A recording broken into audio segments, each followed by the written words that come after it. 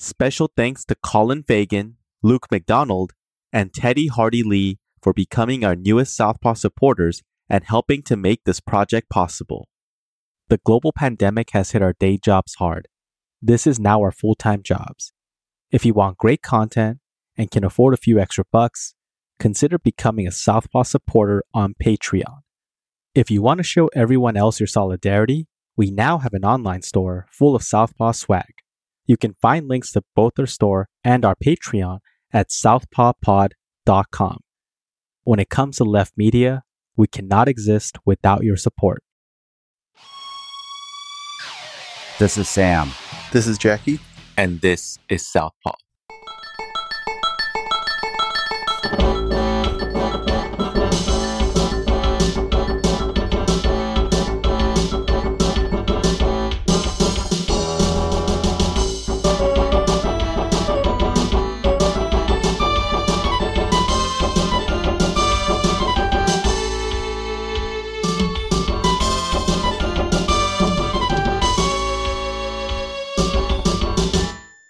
Today on Southpaw, we have queer self-defense and martial arts trainer, Jackie. Hi, Jackie. Hey, Sam. How's it going?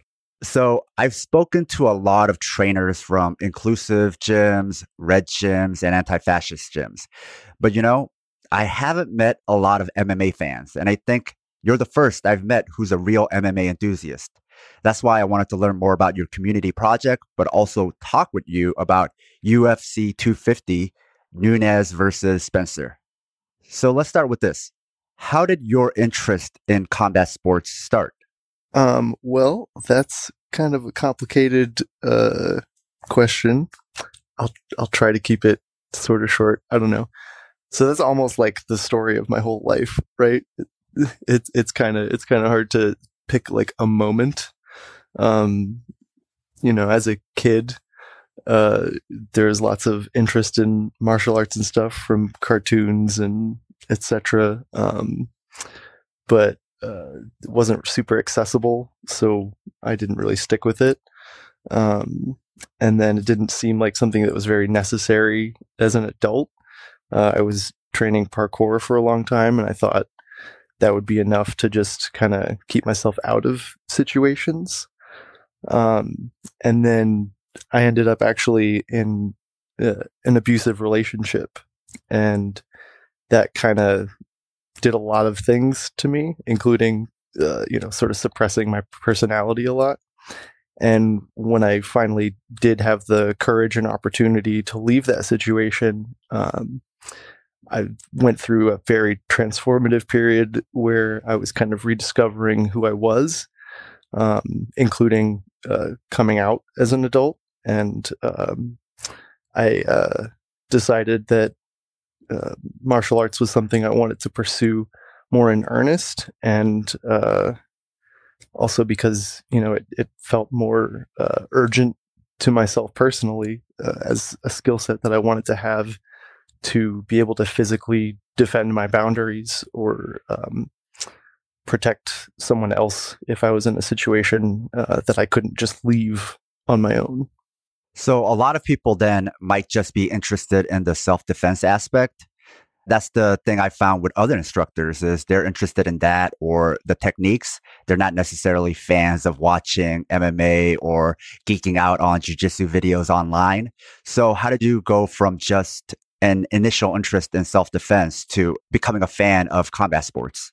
I think that kind of came just from experience a little bit. I had watched some MMA in college with some friends. They kind of introduced it to me, but I didn't really appreciate all of the nuance until I started training and trying to figure it out for myself.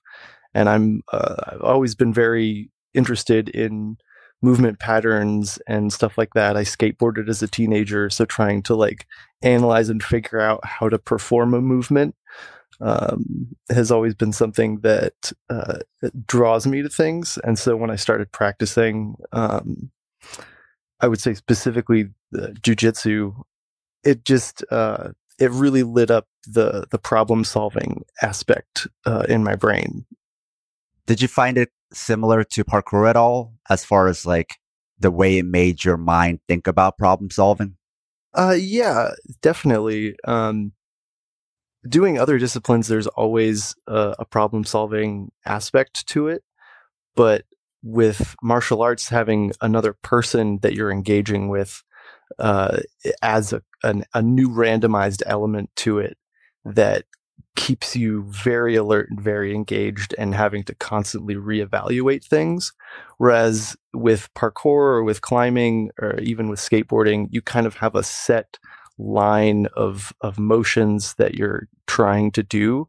And, maybe in the middle of something, you might have to make an adjustment on the fly, but it's not the same kind of constant reading of a situation and changing to accommodate. And so I think that really drew me to martial arts and kept me engaged in that fun way rather than just the I need this to protect myself kind of way. I really just fell in love with it.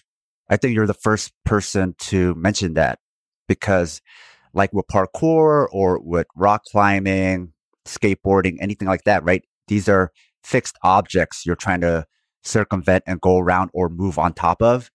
So maybe even if you're unfamiliar with it at first, it's not moving once you're on it. Maybe the skateboard is moving, but the ramp is fixed. The wall is fixed. The holes are fixed. Whereas with jiu-jitsu, all of these things are constantly in motion and in flux. Exactly. And with something like climbing, you can go to a different route and do things differently. And there's that interesting kind of everyone climbs it a little bit differently. But there's not a whole lot of engagement in going back to the same place and doing it over again. And then there's a lot of kind of travel involved in finding new obstacles. Whereas with martial arts, it's just another person. You can just be in a room and find infinite possibilities with each other. As an enthusiast of Eastern philosophy, I've always found with martial arts and especially jiu-jitsu, a parallel with the concept of impermanence. Things are always in flux and you're never going to have the same situation twice. Nothing is permanent. Everything is up for change. And why I find that interesting is because the culture is not like that, right? The art is impermanent. It's always in change, but the culture can get so toxic and have these like absolute ideas about what is correct, what is right, how people should act and be, you know? Oh, for sure. For sure. So it sounds like you had the reverse path to combat sports to a lot of people. What I mean by that is a lot of people are first fans of combat sports and then they go train. But for you, you develop your enthusiasm for combat sports after doing it yourself and after trying it and experiencing it. Yeah, I mean, I would say that I was a fan in that kind of a conceptual way. I was really into martial arts movies and, Dragon Ball was a big influence when I was younger. But combat sports always seemed like kind of a separate thing to me for a long time until my exposure to MMA as a younger adult. It seemed kind of something that bullies do, and I didn't want to be around that. And so in training, your perception of it changed? Yeah, absolutely. In experiencing it firsthand, I realized that it could be, much more than just learning how to do violence to other people, and much more so about learning how to maintain and enforce your own boundaries. And I think that's another thing that I really, really liked about it. Again, especially with the jiu-jitsu, just because it's, something you can practice a little bit more safely with inexperienced people, that you can.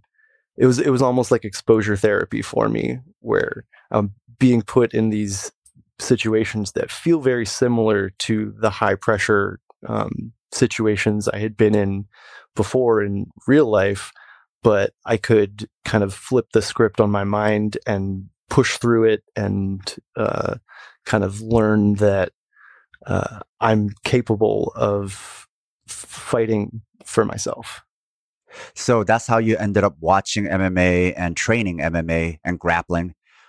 But what made you realize self-defense training in the queer and trans space was needed? So my experience in discovering my own queer and trans identity was very much around the same time that I started training.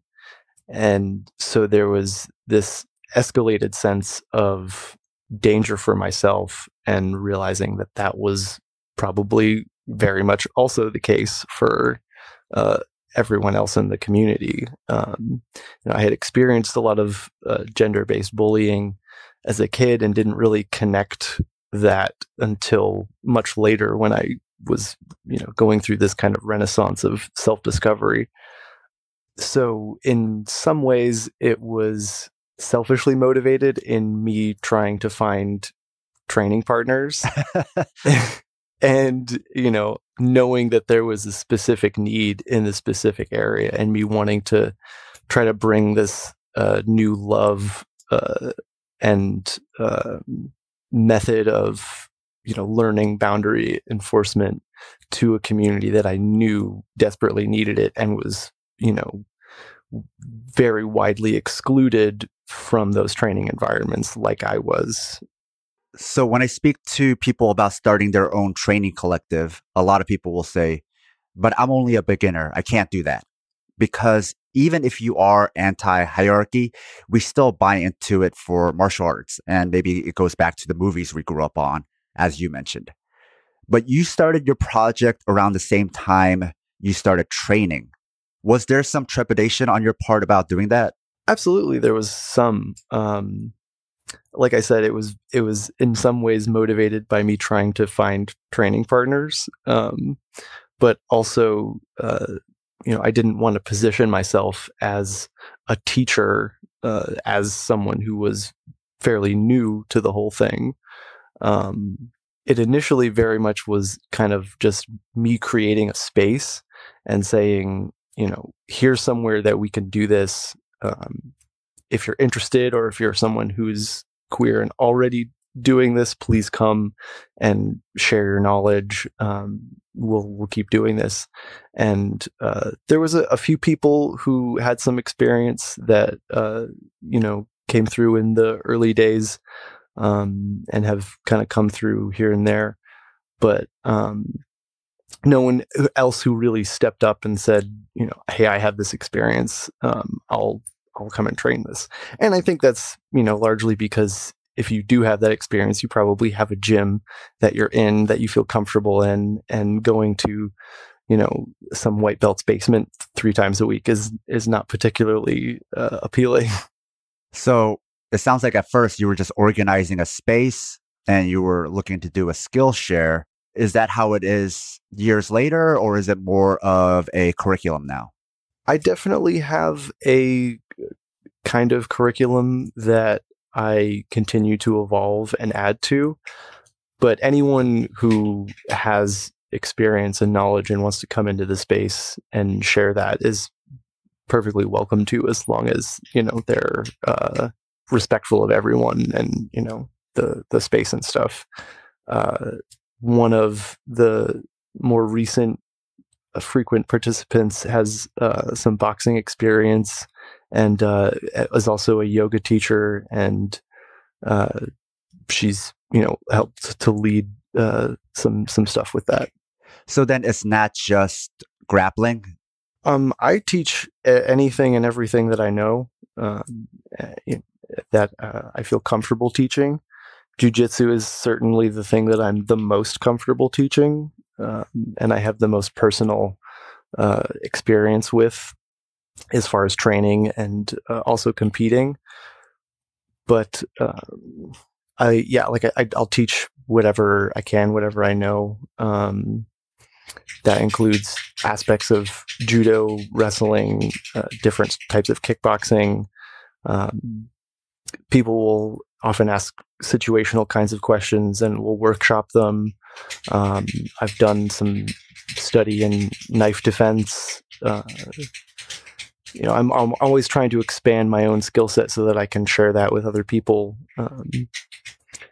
and help them work through whatever. But I always try to make sure I'm never giving people a definitive answer to a problem that I haven't, fully worked myself through or learned from someone who's much more experienced than me. Now, do you cover a lot of actual self-defense scenarios, or when you train or teach grappling or jiu-jitsu, do you just train it as the art and allow people to learn the art and apply it as they see fit? It's a little bit of both. I generally will teach, it's mostly jiu-jitsu. And I try to, stick to what I really know. But I also try to give people options, for each of those things. So for instance, if I'm teaching, passing, I'm going to include,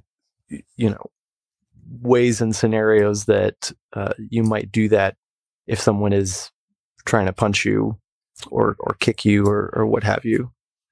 And I always try to emphasize, the goal is to disengage, if you can, right? That's the goal in self-defense, is to get away safely and minimize the damage to yourself. But if you're in, I don't know, let's say a locked room or in your own home with someone who you live with, you might have to engage a little more, right? Passing in a jiu-jitsu scenario is not something that you're hopefully usually going to have to use, because when you're standing up over someone, you can get away from them. But that might not always be the case, and I don't ever want to assume that that will be the case. So you might be in a situation where you need to restrain them in some way. Yeah. Do you find that teaching has helped your own learning? Oh, absolutely. I definitely think that teaching increases your own knowledge and ability in a much more rapid kind of way. And, part of that is because I'm teaching, or at least I started teaching, and I continue to in many ways, from instructionals. I'll find DVDs from, various black belts on different subjects and absorb it as much as I can. And then I communicate those details to the people who show up to my program. And that helps kind of reinforce in my head what's going on. And then I'll go back and review and find things that I missed from those things. And then I'll learn different things from coaches and people that I train with. And being able to take implicit knowledge and skill ability and make it explicit by describing it and communicating it to someone helps your own understanding a lot. And also finding different ways to communicate things to people who have different ways that they're better at learning something is really important.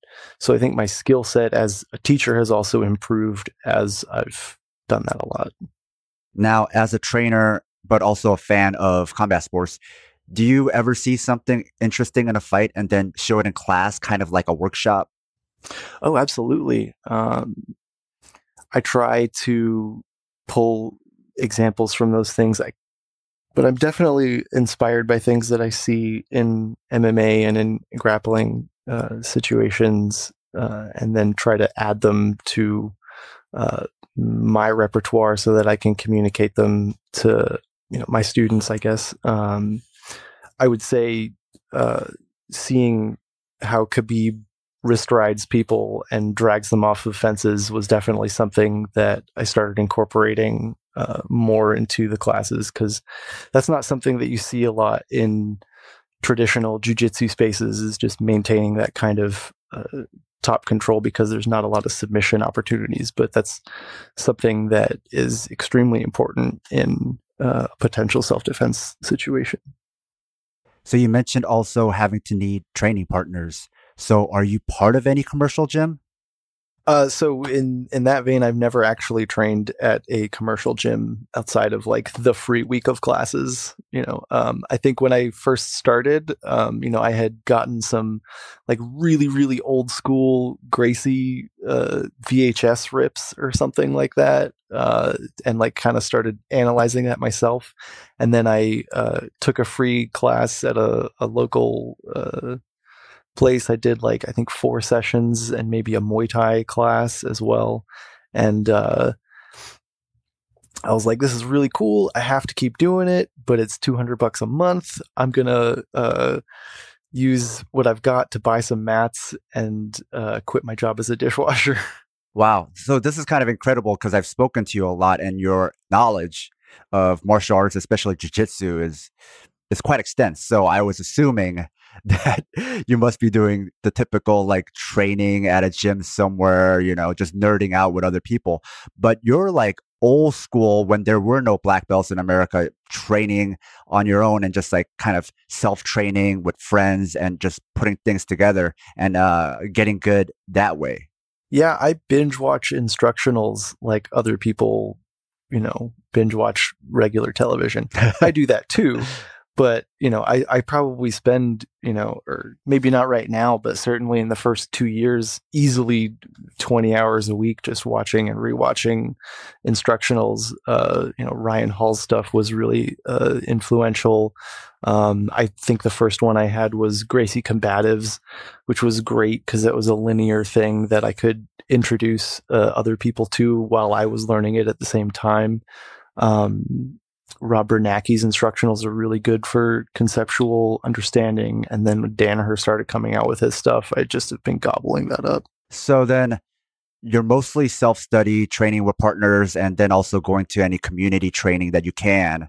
But then to make sure that you're actually getting better, then you go out and compete. Yeah. Try to test myself in those situations. I think it's a good experience for anybody who's training to try to compete a few times.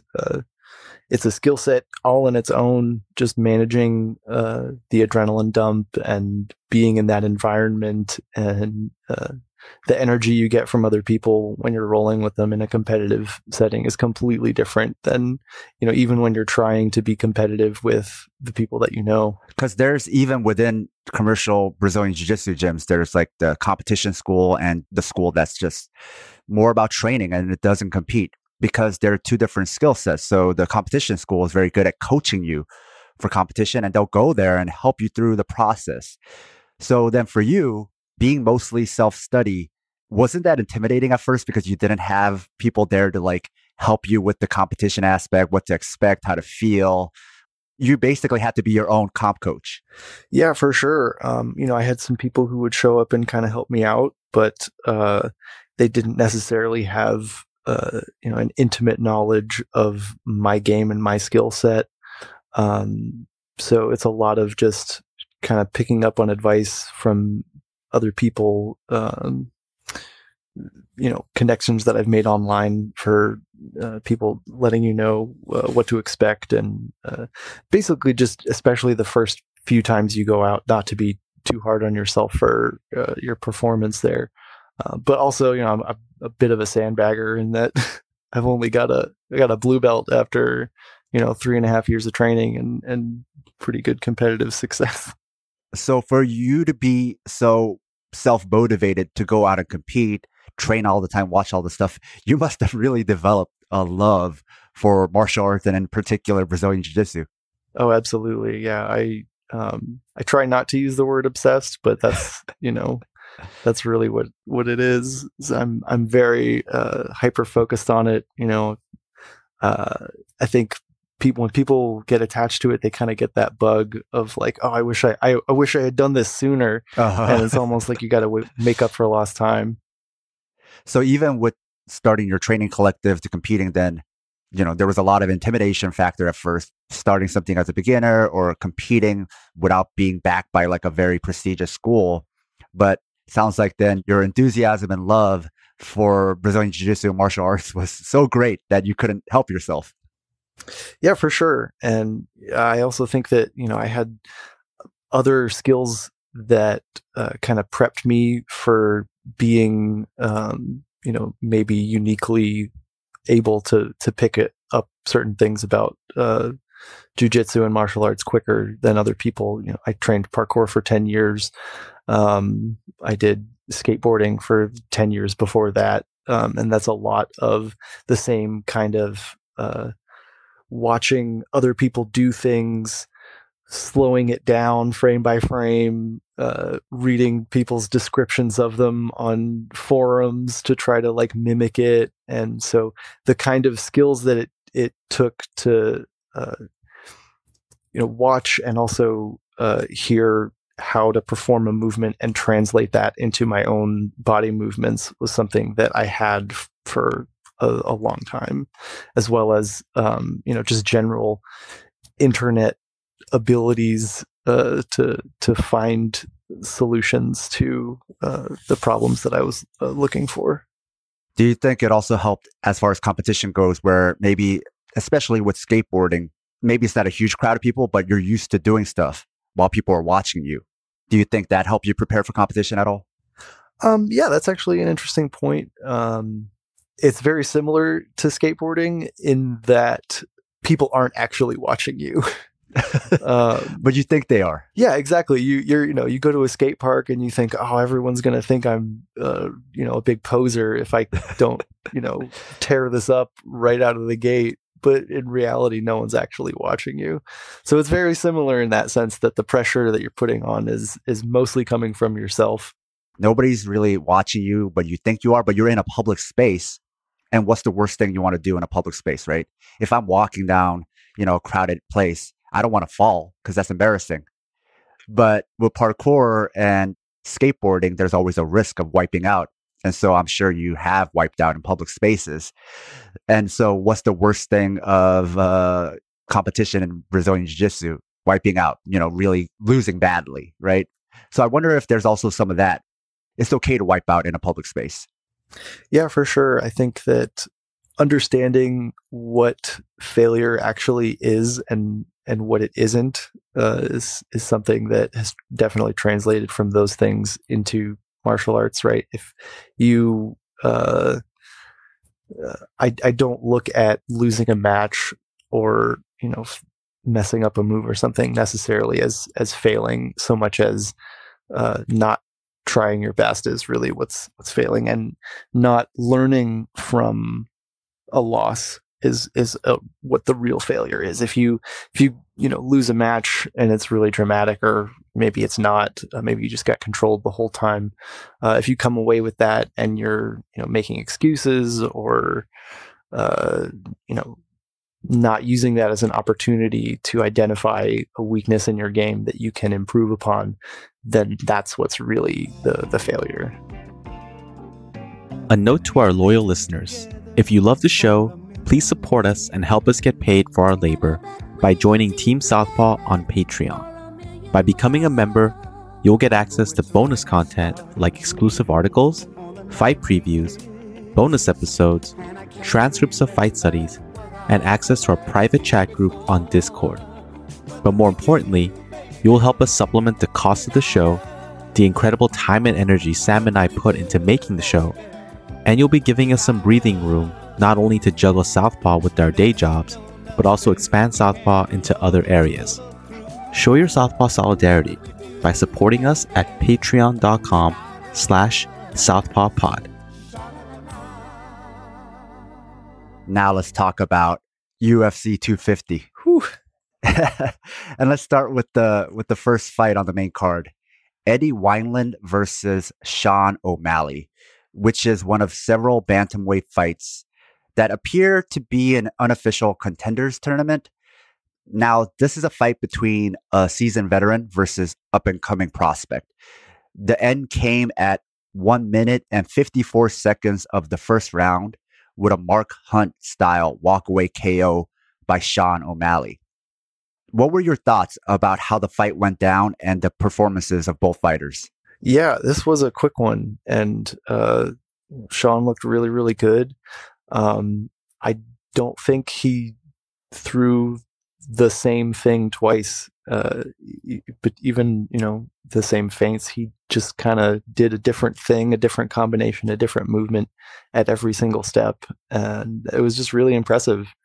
I don't have a lot of technical things to say about that. I really liked the way that he was framing on Wineland to throw shots. And I think there was just one moment where he really did that. He did a lot of circling. What do you mean by framing? So he had, I think it was his lead arm, his left hand extended out, framing just like his hand right on his head or neck or something, and just holding that distance as Wineland, I think, tried to get closer.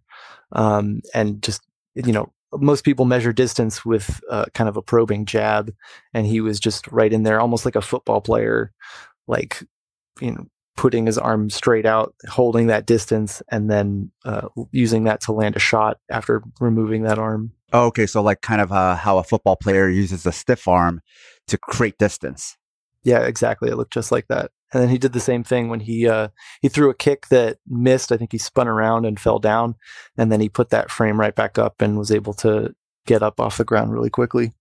Did you feel like Wineland was doing okay, at least in the first minute, especially with his right straight? It seemed like, I don't know if rocked is the right word, but Sean O'Malley definitely was hurt at one point from a right hand. Yeah, for sure. He did. I think it was a pretty good counter that he landed, and it did look pretty stiff. But yeah, he was definitely in it until he wasn't. I mean, it's hard to say it was a competitive fight up until that point because it was so short. But the first, I would say, minute and a half, it was competitive. Mm-hmm. I didn't know who was going to win. It just looked like they're both doing stuff. Then you saw the payoff of everything Sean O'Malley was doing, all the setups he was doing, all the feints was setting up the end, and you didn't know it until the end came. Yep. Yeah, it was really impressive. To your point, I think it was ultimately a feint, a different kind of feint than one he was using previously that set up the end. Yeah, I believe he showed an uppercut and then just went right over with an overhand. So that was a short one. Next, we have Neil Magny versus Anthony Rocco Martin. Now, Magny has been trading wins and losses lately, while Martin has been on a bit of a streak outside of a close decision loss to Maia. So this fight ended up being a competitive decision victory for Magny. So can you break down the fight for us? Yeah, I could do my best. This was honestly one that I had kind of forgot about until I rewatched them this morning. But there was a lot of interesting things that happened in this fight. Magny was doing really good with throwing volume and being really technical. But Martin was really impressive in forcing the clinch. And even when he wasn't the one forcing it, he was still turning it around on the fence and holding Magny up against the fence pretty effectively throughout the whole thing. In the second round, he used that to get a nice big takedown that Magny was able to work back up from. And also used an interesting Kimura to escape a back body lock. I really liked how he disengaged off of that rather than trying to hold on and commit to it. In second viewing, did you think the fight was a lot closer than the first time you watched it? Because I remember Rocco was very surprised that he didn't win. And I don't know. I mean, it seemed pretty clear Magny won, but you've watched it twice. So what did you think the second time around? Yeah, so in that last round, if you were judging it as a whole fight, absolutely, the decision was correct. But it did kind of look like Martin had done enough in the first two rounds to secure at least one of the rounds. Certainly the second round, he got that takedown. He was controlling a lot of the action. I think they gave it to Magny for those first two, just out of volume of strikes, really. Martin was kind of hitting some bigger, maybe more damaging shots, but that's a very subjective thing. You can't really say. Whereas Magny was doing a much better job of mixing up with the low kicks as well as the punches. One thing that I thought was really interesting in the last round was Martin was able to get a body lock that was almost in the middle of the ring and pushed forward and got a leg reap for that would have been probably a clear takedown had the ring been larger, but since they ran out of space, they was right into the fence, and then it ended up not working out, and Magny went right back to doing what he was doing. Yeah, that is the interesting thing about the smaller cage, is that we're definitely seeing a lot more finishes and probably less engagement on the ground. And even the ground fighting wasn't really ground fighting. It was like a lot of stuff happened against the cage because they would run into the cage so quickly. Yep. So then you would do a submission or at least a submission attempt without even going to the ground. So to your point, then the cage seems like in a way not as good for ground fighting. Yeah, it definitely presents some new challenges for that. One of the things that they were talking about during the broadcast is how Rocco Martin had gained some weight. He was in the same weight division, but he had put on more muscle by working with a new nutritionist, maybe a different strength person. And one of the things that the broadcasters kept talking about was how tired he looked. And I wonder if some of that is sometimes when you put on more muscle, you're not so used to fighting with more muscle. And is that necessarily, I don't buy into the idea that more muscle means you get tired, but maybe because you know you're stronger now and you have put on some muscle in training, you've been wanting to use your strength a little bit more because you're proud of it, right? Yeah. So I wonder if since he's aware he's gotten stronger, he's fallen in love with his new strength. So he was using it more, which inadvertently tired him out more. Yeah, I definitely think you can make a case for that. He was doing much more explosive movements than Magny was doing, definitely not being as conservative with his energy. And that's definitely dangerous against Magny, who builds over the rounds, and he's known to never tire out. Yeah, he looked fresh at the end of that. Magny kind of reminds me of Michael Bisping in a way where he kind of builds over time. He hits you with the 1-2. That's like his main thing, but doesn't have that destructive knockout power. So do you think Magny's greatest tool is cardio, or does he have more to him than just like an endless gas tank? I think the gas tank plays into his ability to mix things up. You mentioned his 1-2 being his kind of go-to thing, but he was throwing in a lot of those low leg kicks that we love talking about, and his kind of ability to go from high to low with those combinations, I think fits that style really, really well. And I think that's kind of a new modern MMA thesis that people are employing, is going high, low. Whereas before you saw a lot of just headhunting, and a lot of people still just headhunt, but some of the newer fighters, they're really mixing things up where they're trying to hit every part of the body now. Yeah, it's a beautiful thing. I'm really liking that evolution of the sport. So next we have Aljamain Sterling versus Corey Sandhagen, which could easily headline a fight night card.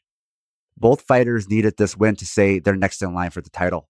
So it's surprising this wasn't the co-main event. Now, this is another fight that didn't last long, with Sterling winning by rear naked choke under 2 minutes of the first round. So I know there wasn't a lot to watch, but what were your thoughts and impressions about this fight? Well, me being a jiu-jitsu person, going back and watching this was actually the one I took the most notes on, because there was a lot of really interesting things happening very, very quickly. Really? Yeah. So it started out, Sterling just came out right out the gate with a ton of pressure, mostly with his movement, a lot of side to side, just corralling Sandhagen up against the fence. Again, we saw those low kicks to kind of steer him in the way that he wanted. And then when Sandhagen tried to return fire, Sterling caught the leg kick with that kind of single leg grip and then just pushed him into the fence.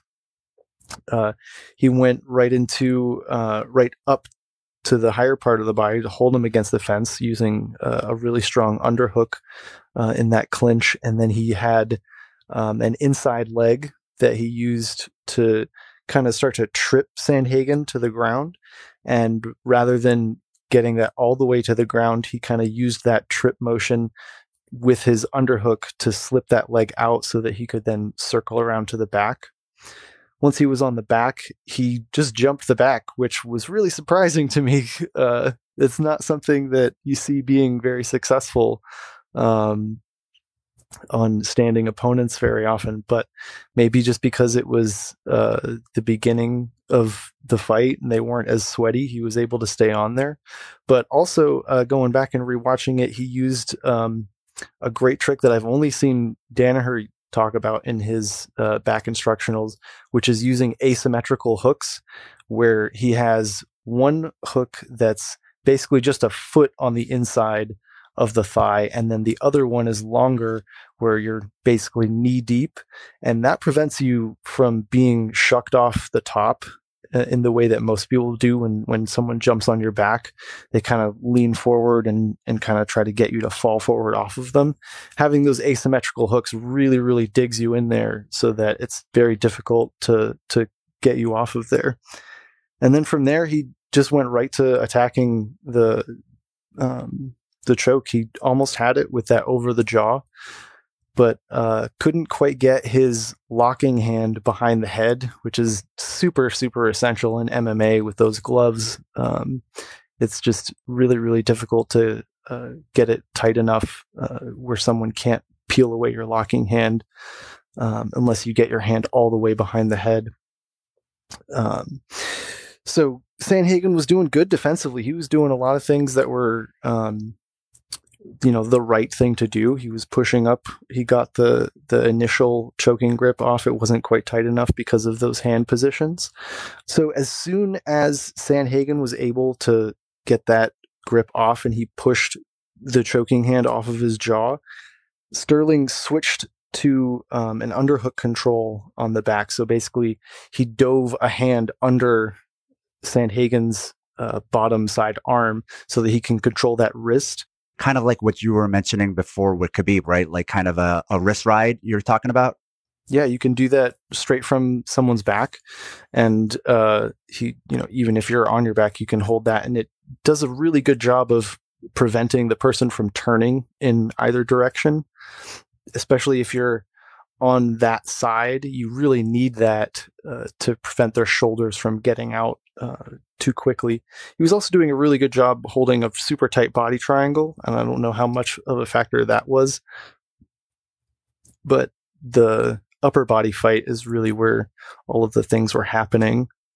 So once he got control of that bottom hand with the wrist, he went just straight to striking at the head from behind, which I think is really, really interesting.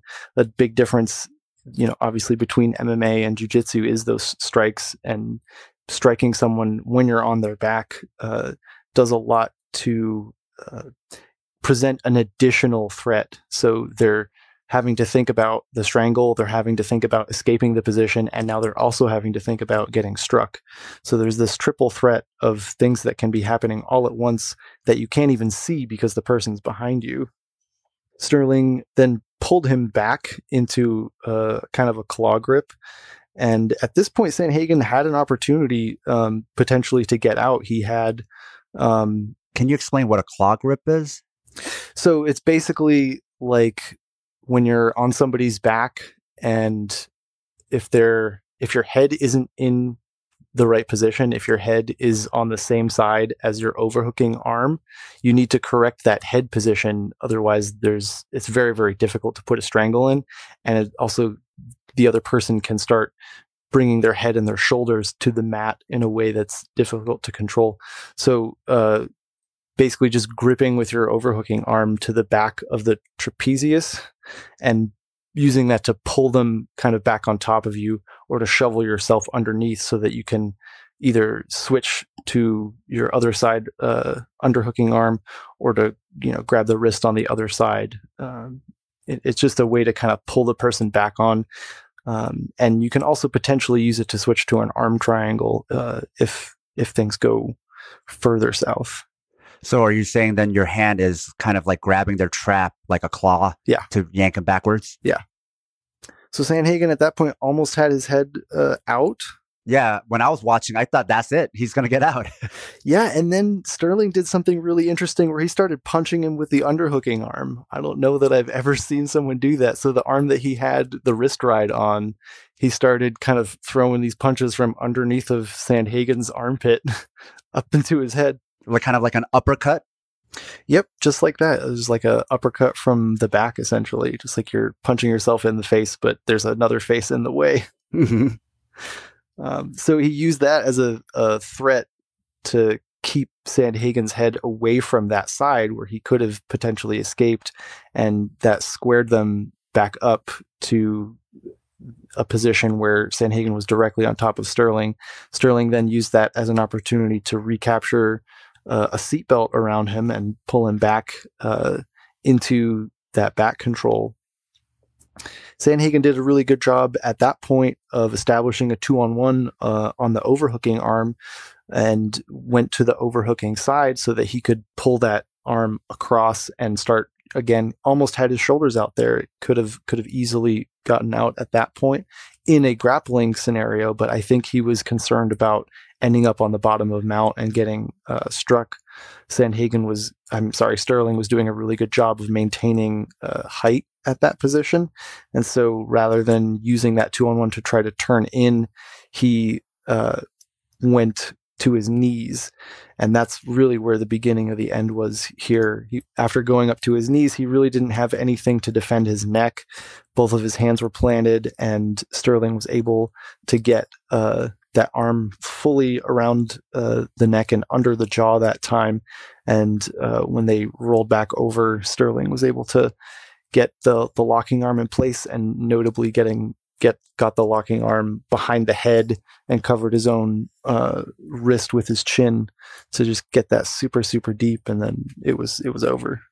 I think another thing that factored into it is something we just already discussed, is the smaller cage. Because I think Sandhagen was surprised how quickly he got pushed against the fence, because it only took like Sterling a couple of steps to get him into the cage. So I think he was surprised that his back was against the fence. And then at that point, when Sterling knew Sandhagen couldn't go backwards anymore, he jumped on his back. I don't even think Sandhagen was aware that there was a threat for somebody to jump to your back from only taking like 3 or 4 steps back from the center of the cage. You know what I mean? Yeah, for sure. If you're a person who likes to keep people at a range, you have to have an answer for someone who's going to come in and charge you at that smaller cage. You can't just circle step. You have to kind of meet them with something, maybe a teep or your own leg kicks or something to stop that forward pressure. I think also Sterling, recognizing that the cage is so small and they're constantly going to run into the cage, he didn't even drop down for a takedown, because he's like, what's the point? They're going to keep wall walking out, right? They're going to just shimmy up the cage. I can't take people down, so I'm just going to jump on the back. Yeah, he had that perfect opportunity where he almost had that trip with the inside leg, and then when Sandhagen recovered his base, he still had that underhook and was able to just slip around behind him. The fight reminded me of a situation you see a lot in jiu-jitsu, right? Where you slap hands and roll, and you think you're going to flow, but the other person is going 100%, right? Oh, yeah. You think you're going light, but the other person's like, nuh-uh, and taps you in 30 seconds. Especially with having his back taken, Sandhagen looked really relaxed. And I think even in the round, I think Sandhagen initially, when they were standing, just wanted to feel Sterling out. Whereas Sterling wanted to capitalize on that moment at the beginning of every fight where you don't know anything about each other, and was just like, you don't know me, I don't know you, so I'm just going to put you away before you can figure me out. Yeah, you really have to have an answer for someone who wants to come in and pressure you immediately. It's something you experience as an early jiu-jitsu practitioner in competition as well. You inevitably will come up against someone, especially if you're in the Midwest, who has a wrestling background and has that competitive background and is going to just come out the gate really, really fast. And if you don't have something to put up against that, if you don't have a wall to put up against that, and you certainly don't have the space to move out of the way in the smaller cage, then it can be really, really overwhelming. From my first watch, it felt like, is Sandhagen being too lackadaisical? Is there no sense of urgency that his back is taken? Because he looked really calm and relaxed. And I was wondering, maybe that's why he ended up getting choked, because he wasn't taking it seriously enough. He's like, it's okay, I'm fine, I'm going to get out. Now, watching it technique by technique, was that the case, that he was just kind of too relaxed and not sensing the danger? Or was it just more like Aljamain had an answer for everything Sandhagen was doing and was just kind of confusing him with his level of jiu-jitsu? I really think it was Sterling just out having an answer for everything that Sandhagen was doing. He wasn't necessarily doing anything wrong. He was almost out in a couple places. He had his shoulders, misaligned in a couple places. But Sterling just really was doing a great job mixing up the positional threat with the striking threat, with the choking threat. And it's just too much. If you watch a lot of MMA fights, right? Normally, some of those positions that Sandhagen put himself in, where he was kind of like in a weird angle, or his head was in a certain position, or he's like pulling away and breaking the hand grips, 90% of the time in MMA, that person gets out. Yeah, most of the time you don't see someone on someone's back until it's much later in the fight, right? It's because they've gotten to a point where they've, felt each other out on the feet enough. Someone's gotten a takedown, and you've usually done some grounded pounding as well before you actually have an opportunity to be on someone's back. But this was so early that a lot of those other strategies that will work when you're more slippery, and maybe the other person isn't able to be as technical or as strong as they could be in that scenario, just wasn't available. It wouldn't work the same. So later on in fights, you might be able to get out not only because of the sweat factor, so you're able to slip out, but the person trying to put the submission on you is more fatigued at that point, so they're not going to be as tight either. So it's slipperiness and fatigue of the attacking grappler. Absolutely. Now let's get to the co-main event. We have Rafael Assunção versus Cody Garbrandt. Now you have the former champion in Garbrandt versus perennial contender Assunção, both now on a losing streak and both in desperate need, frankly, of a win to stay relevant. You could argue this is a loser leave town match. Now Cody ended up winning in the final second of the second round with a one-punch knockout. What did you think about this matchup? I was really interested to see this matchup. Cody is one of those fighters that I have followed for a little bit. There's just so much drama and intrigue behind everything in his career that I was really looking forward to seeing which Cody showed up, what he looked like. And it was kind of a toss-up. I thought he did just amazing. He looked really, really disciplined. He's clearly switched up some of his coaching staff, and it's just looked like he was doing all the right things. He wasn't getting sucked into the kind of brawling that he used to usually do when he would find success. He backed off and kept going at his combinations, his feints. He looked fast. He looked like composed. It's a Cody that I'm glad we get to see. Yeah, I think you're basically pointing out what a lot of people who've been watching Garbrandt have thought is there isn't analytically anything you need to like point out as far as like things he does bad, physical attributes wise to also technical skill wise. He's like incredible, right? So it's not like he had all these flaws in his game. I think with him, it seemed more of an issue with his mindset. He would lose his composure. He would get angry in a fight and then just throw away everything he knows and even misuse his abilities. And so in this fight, he didn't do that. Yeah, he looked really good. I did notice, and I'm sure you noticed this too, that he was fighting a lot more from the outside than he normally did, even in, his fights where it was classic Cody.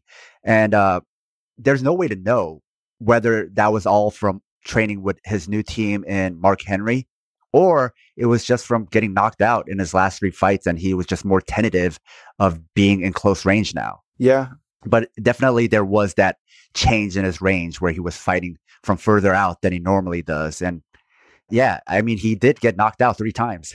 Yeah, I definitely think it's a bit of both. I think he had a little bit of a wake-up call and, kind of got more disciplined. And he was also able to find in Mark Henry a coach who can kind of play to his strengths and someone that he trusts and can make, good reads for him when he's, maybe not always able to do that himself. Yeah, I also really liked his kind of super low level change to low leg kick that he was throwing out there. That just looked really fun. I don't know that I've seen any other fighters doing that. Yeah, he was like actually level changing and he actually went for takedowns this fight, which he normally never does.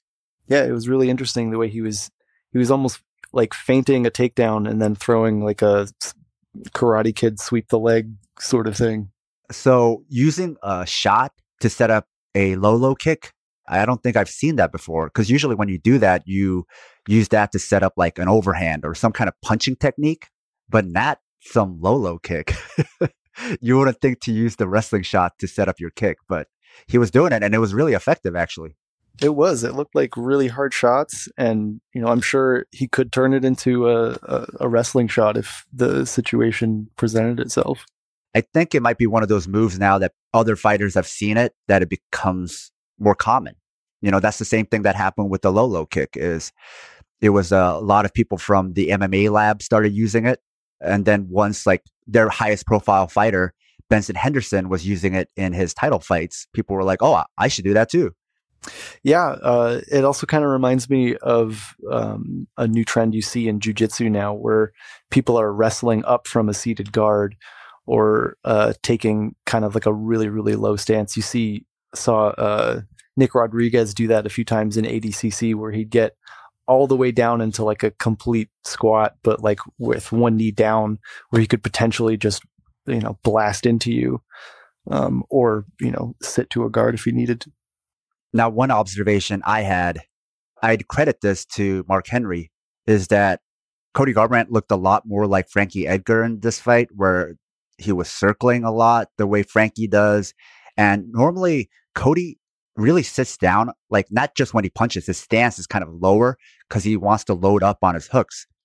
His height difference between Assunção shouldn't be that great. Like, I think they might be even the same height, but he looked taller than Assunção because Assunção was fighting in his typical lower stance. And Cody was standing so much more upright, like I said, like Frankie Edgar does, which I think gave him a lot more mobility to circle, fight on the outside, and be more in and out. And so I think that's classic Mark Henry. Yeah, I really liked his movement in this. Now let's talk about Assunção a little bit, because I mean, I've been a fan of his for a long time, not just because he's good, but he's kind of like that movie, The Bad News Bears, where it's like the lovable loser, where he just can't quite get there to that title fight. He is probably the best bantamweight to never fight for the title. And he's also had 2 competitive fights with TJ Dillashaw. He also has a win over Marlon Moraes. He actually has a lot of wins, but he hasn't been looking too good lately. And I think for Assunção, a lot of that is something he didn't used to do in the past. Is now he's chasing people, but he's like chasing them and then just waiting there. And then they'll feint him, and then he'll bite on the feints. And then from there, that's where the bad things happen, where he got knocked out in this fight. He loses the decision. He gets hurt and choked out by Moraes. So it is interesting to see a veteran over time fall into bad habits that they didn't have previously. And I think kind of like Cody, where if you lose, you start doubting yourself a little bit. So you make a stylistic change, or you react in ways that you normally wouldn't do, which is like with Cody, he fights further out, which is actually a good improvement.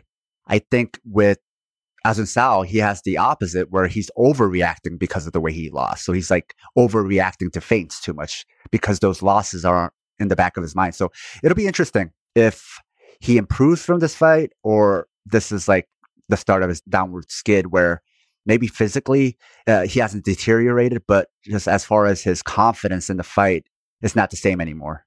Yeah, at that level, it's really hard to say, how much adjustments you should make after a loss. When you're kind of just starting out, you're really learning where your holes are.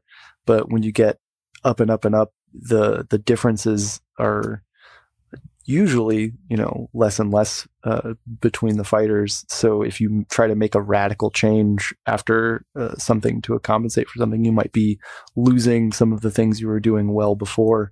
But the flip side of that is, you'll see someone like Ben Askren comment on that and say, why would I change up what I'm doing just because I got knocked out once? And then yeah. Now let's talk about the main event, with champion Amanda Nunes defending her featherweight title for the first time against Felicia Spencer, which ended up being a dominant decision victory for Nunes. And unlike some of the other fights we talked about, we have more minutes to analyze, and a lot of it was actually contested on the ground, right? So that's like your wheelhouse. So I'm laughing because it was so dominant, but could you walk us through the fight? It was interesting because it just was kind of the same thing round after round. It was rinse and repeat. Yeah. Nunes was just highly dominant with the striking. Spencer, tried to kind of take it to the ground. I think the commentators were saying that maybe that's where she would have some kind of an edge, citing her, Brazilian Jiu-Jitsu black belt. But Nunes is also a Brazilian Jiu-Jitsu black belt, and she's a judo brown belt, which came out,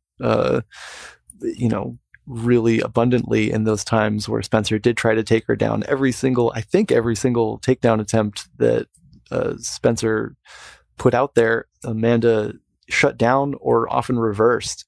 Amanda wasn't really trying to take Spencer down, but there was opportunities, and there was a couple ones where she would literally just chuck her to the ground and then wait for Spencer to get back up. I think that was maybe the only thing that, one of the only things that disappointed me about the fight, but probably the only thing that I would say in Amanda's performance that I wasn't super thrilled about was her hesitancy to go to the ground.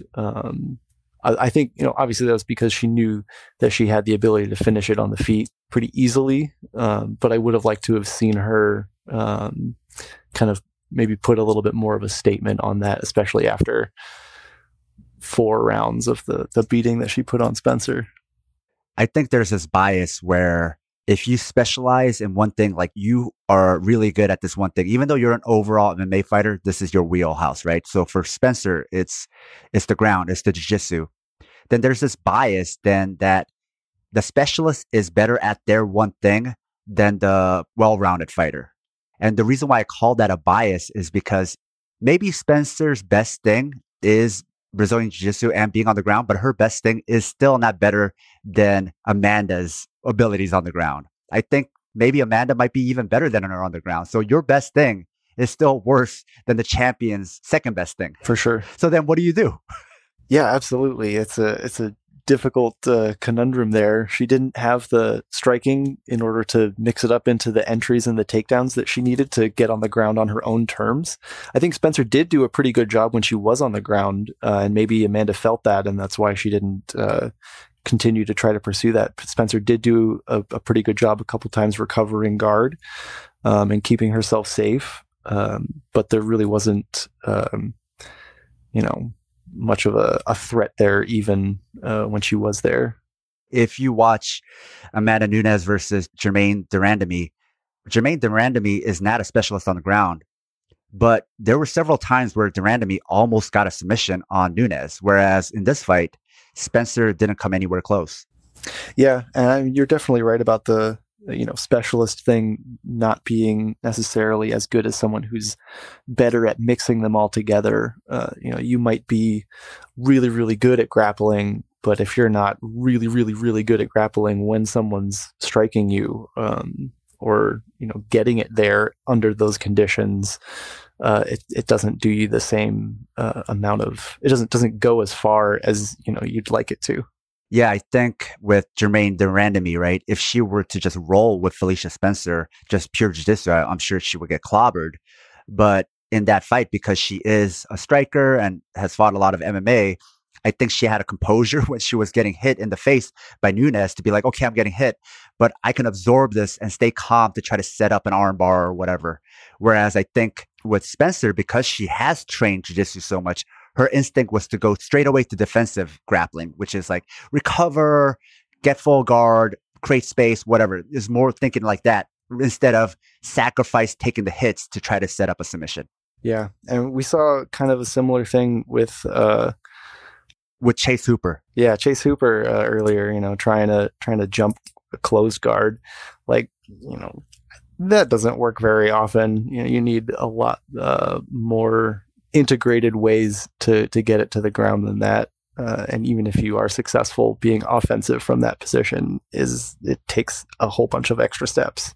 Now, were you okay with this fight going all 5 rounds, or would you have been okay if it got stopped somewhere before? I definitely would have liked to have seen it stopped, if not earlier, certainly between rounds 4 and 5. I don't know what the judges were looking at with the lack of 10-8 rounds that ended up in the scorecards. And I know that that's not like a necessarily a reason to stop a fight. But I really wish that there was incentive for corners and fighters to prioritize their longevity over this like warrior spirit or whatever the fuck it is. I know. It's like, don't kill yourself for a company that isn't even going to take care of your healthcare, you know? Yeah. It's ridiculous. I think even Amanda didn't know Felicia Spencer's real age. That's why she was giving her this talk that you're real young and you're going to have the championship one day. That's why she even said, do you want to hold the belt? But what she was trying to say is because you're young in the game, you're a young person, one day you'll be champion. But looking up Felicia Spencer online, she's actually not that young. She's 29. I mean, that's young as far as like regular life goes. Yeah. But as far as MMA, that's not young, especially if you're not like a heavyweight. You could be 29 and young as a heavyweight, but any division below heavyweight, 29, it basically means you're a fully developed fighter. Yeah. You know, like you were mentioning before, at this level of the game, and especially at 29 and already having skill sets you're good at, you don't want to and you shouldn't overhaul your whole fighting system, your whole style. So do you think there are some areas that needs addressing for Spencer that could help her going forward? I mean, I did watch the Cyborg fight, which was a lot of the same. Yeah, basically the same thing. It's hard to say something that she could add technically, but I think just being a little bit more confident in throwing out a combination of things and keeping it going, even against that pressure. You could see her kind of freezing and retreating a lot of times where, Nunes was just doing her thing. And I understand, right? If someone can advance on you and counterpunch you, it's very difficult to, throw out things, even feints, but you just have to do it. Otherwise you're going to get so outworked like that there's no chance to add anything in there. Yeah. She kind of reminds me of Anthony Smith, not in skill set, but as far as like just talking about the psychology of fighting. Because I think for broadcasters and even for fans and people online and even analysts, we don't really analyze what toughness means. We just say because she lasted so long and she took so much punishment, like Lionheart can take so much punishment, they're automatically tough, which they are. But I think there's a difference between toughness and confidence. So I think in both of those fighters, you have somebody who's extremely tough, can take a lot of punishment and not quit, will be there to the very end, while at the same time that they're being tough throughout the fight, show some lack of confidence. Like, I want to prove something to myself, a moral victory that I could last to the end, but I'm not quite sure if I trust in my hands or in my abilities, or should I really attack or not? I don't know, like almost like an imposter syndrome. Like, if I try something, what if I look stupid, or what if it doesn't work, or what if they really are better than me? But I'm going to last to the end and I'm not going to quit on myself. There are definitely fighters who are tough and also confident, like Justin Gaethje, where to the very end, not only is he tough, but he believes in himself. Whereas I would say with certain fighters, like Felicia Spencer, it seemed like she has the toughness without that confidence. Yeah, she's definitely durable. Yeah. But you need options, things that you've trained that you use when things aren't going your way. And I think a lot of people just train, your A game or whatever it is that you want to do to the other person. But you need to also have a lot of training and experience for what happens when those things go wrong. And if you don't have something that you can pull out in those other kinds of situations, you're going to end up, just kind of frozen. Yeah, I think one of the most ironic moments in the whole fight is when she's getting beat up. They should actually throw in the towel, but her corner doesn't. And so that's why, because they didn't throw in the towel, I feel okay in kind of criticizing them. But they said to her, okay, now remember the game plan. You got to stick to the game plan. So instead of throwing in the towel, they send her out there telling her to remember the game plan. And I'm like, what is the game plan here? Yeah, you got to switch it up. You got to do something different. Yeah, because her sticking with her game plan isn't working. So why do you still believe it's working? Yeah, and that's where having, coaches who can make those very quick reads during those high pressure rounds and communicate them to you are really an advantage. Now, for Amanda Nunes, what would you like to see for her next? Oh my goodness. I don't know. She's done basically everything she can do in the UFC. She could certainly make a bunch more money in boxing if she went there, and she definitely has the hands for it. I think if you really like Amanda, if you're a big fan of hers, you just want her to get a big payday now. Yeah. Her legacy is set. There's nothing left for her to prove. But I think for this fight, I don't think she came anywhere near $1 million purse. And you see fighters in boxing who are not nearly as notable as far as like celebrity or well known as Amanda, who are making 2 times, 3 times, 4 times, like 10 times, 12 times more money than her. And so it's kind of sad that she's the greatest of all time, yet she's not being paid like the greatest of all time. You mentioned the boxing. I think a lot of us now, we don't need to see her in MMA anymore. If she does, great. I mean, I'll watch her, but we don't need her to prove anything to us anymore, I should say. So I would love to see a huge payday fight for actually both fighters, her and Claressa Shields. I think that could set a record for women's boxing, I think. That could be bigger than the UFC. That could just be something that goes down in the history of just combat sports, period. Yeah, that would be great. And how amazing would that be for someone to start out in, grappling, a Brazilian Jiu-Jitsu black belt, goes into the UFC, becomes a ridiculously amazing striker, and then goes into, pure striking to finish out her career. That is a good point, because if you watch her early fights, she was not a striker. She was a grappler. Not at all, yeah. So how quickly she developed her striking, and to the point where she was just better than Cyborg.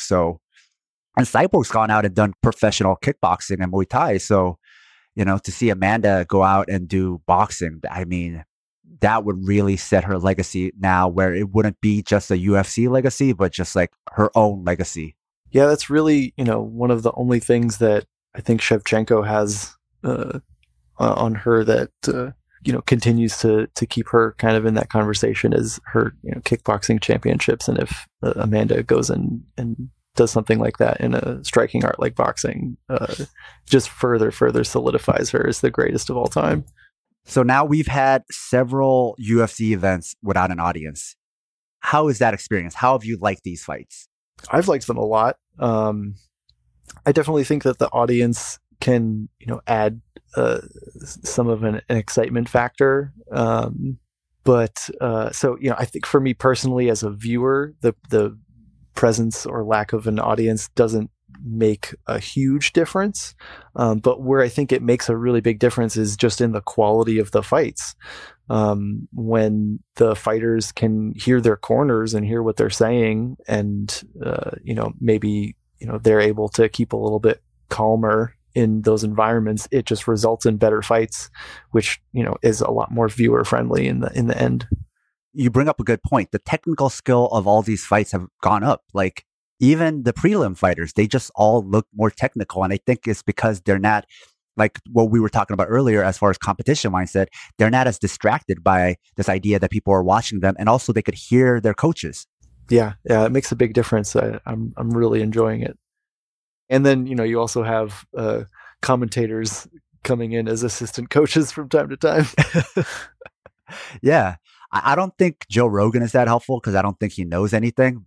And to another point, he's called out the Japanese necktie like, I don't know how many times he said it's coming and it's never come. So, oh my goodness. Yeah, he's not going to be a help. But sometimes like DC will give really poignant tips. And so I think for sure that really does help fighters who can hear him because he knows what he's talking about. Can you imagine Dominic Cruz commentating on a card and you can hear every word he says? He's amazing as commentator unless it's like one of his own fighters. If it's like somebody from his team, he's like completely biased, Yeah. For my own part, I actually am not neutral about no audience. I actually prefer it. It is less distracting for me. I could actually just pay attention to the fight more. The only time I missed it is like the Cody Garbrandt knockout or the Sean O'Malley knockout, where you wanted that one punch knockout to be followed by like this roar from the crowd.